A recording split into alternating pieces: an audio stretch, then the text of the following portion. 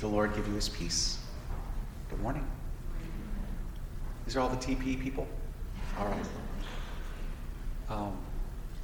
So I want to talk about three things this morning. And these three things are really important. That's good. And they're related to one another. And if I had to describe these three things with three words, I would say knowledge, understanding, wisdom. I know sisters love that, right? So, okay, you got your three words there. Knowledge, understanding, wisdom. And we've often heard these three words. They're usually mentioned together, Knowledge, understanding, wisdom.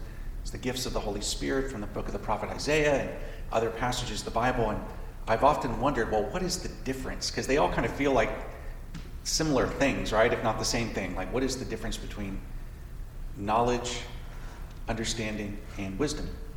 And so I was praying over that on my ride up here, and it kind of came together nicely, at least in my own brain. So, okay. So, knowledge is could be seen as just simply, seeing something, grasping the basic details of something, the knowledge of something, okay? And then once you see something, take in the basic details, then understanding has to do with kind of a little deeper than just seeing, okay, this is what it is. But a little, okay, now understand it, right? There's a difference there, understand it, go a little deeper. And then wisdom is another step further, where you've seen what it is, you've kind of gone deeper, you've understood it, and now you know, what should I do? How should I respond? That's where I believe wisdom comes in. Another definition of wisdom: ordering your life according to the Word of God. So that there's like a practicality, but there's also kind of a response or an action in this beginning of the book of Revelation, which I love, right? At the end of the liturgical year, all the readings get really weird. It's the apocalypse, the book of Revelation. We are told here this morning, blessed are those who read aloud this prophecy. Okay, so they're, just proclaiming it. That's like the first level knowledge. Okay, here's the word. Blessed are those who listen. Okay, that's understanding. That's okay. We heard, we listened, and we took it in. And blessed are those who heed. That's the wisdom. That's the response. That's the application. So there it was in the first reading. Ooh. And I was driving up here, and I got here, and nobody was around because you were here in the chapel. So I took a moment to visit the refectory. And of course, there's Our Lady of Guadalupe there. And this is Villa Maria Guadalupe, so, we are obligated to mention her in every homily here. And she's so beautiful. And the apparitions of Our Lady of Guadalupe are so important. And I know that certainly that image and that story is definitely connected to your charism. And I was just standing there, and then you have the painting of Juan Diego, St. Juan Diego to the left, and asking for his prayers. And I thought, the first level is just seeing this image, taking it in, there it is, and you see the details, and it's, beautiful. And I remember once Hillary Clinton was down in Guadalupe, and she saw the image of Guadalupe, and she asked, "That's beautiful, who painted it?" That's the right question, Hillary. God painted it. So there's the image. That's the first level, just seeing the image. And then, but then there's symbolism and all the details, The stars on the mantle, and the flowers on her dress, and the three fingers together over her heart in prayer, Father, Son, Holy Spirit, Trinity, and the little cross on her brooch, and the color of her skin, and there's all these like details. So that's like understanding how these symbols spoke to the people of the time. And then the wisdom is the response. They converted. 9 million received baptism, left behind their pagan ways, which were horrible, human sacrifice and all that business. So there it was again, these three things, the knowledge, then the understanding, then the wisdom. And so, sisters, let's also apply this, to the gospel. We've got this blind man at Jericho. Anybody know his name? No, this is a different guy. Jerry. Jerry from Jericho. Okay. So he's sitting there on the side of the road, and he hears the crowd going by.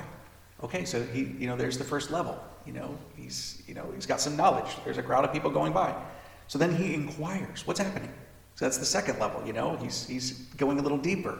And he's being told, oh, it's Jesus of Nazareth passing by. This is the passage of the Bible that inspired the song Kumbaya.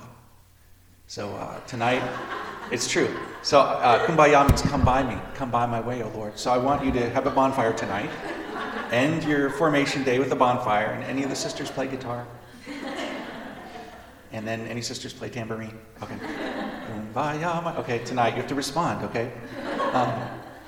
So then, that's the second level. He has an understanding now. It's Jesus of Nazareth. And then the wisdom, he responds. He cries out in faith.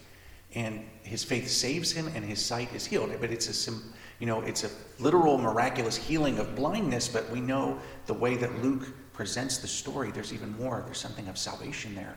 It's paradigmatic. It's an icon for us to consider, how God wants to heal our blindness and save us from our sin.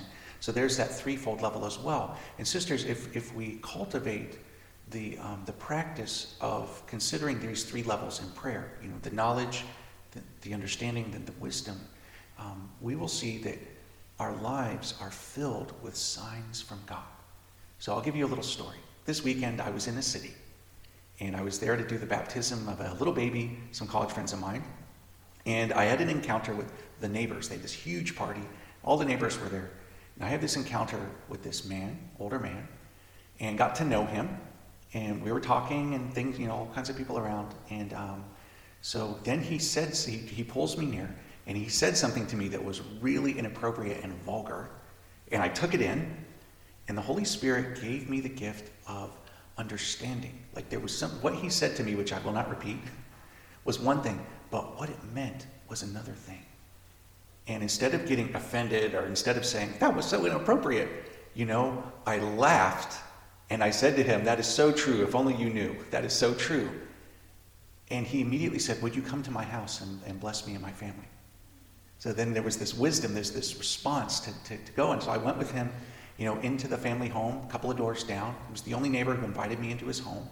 And I prayed with him and his family and got to know them a little bit. And there's dynamics at play. They needed a blessing. They got a blessing. And it was like, wow.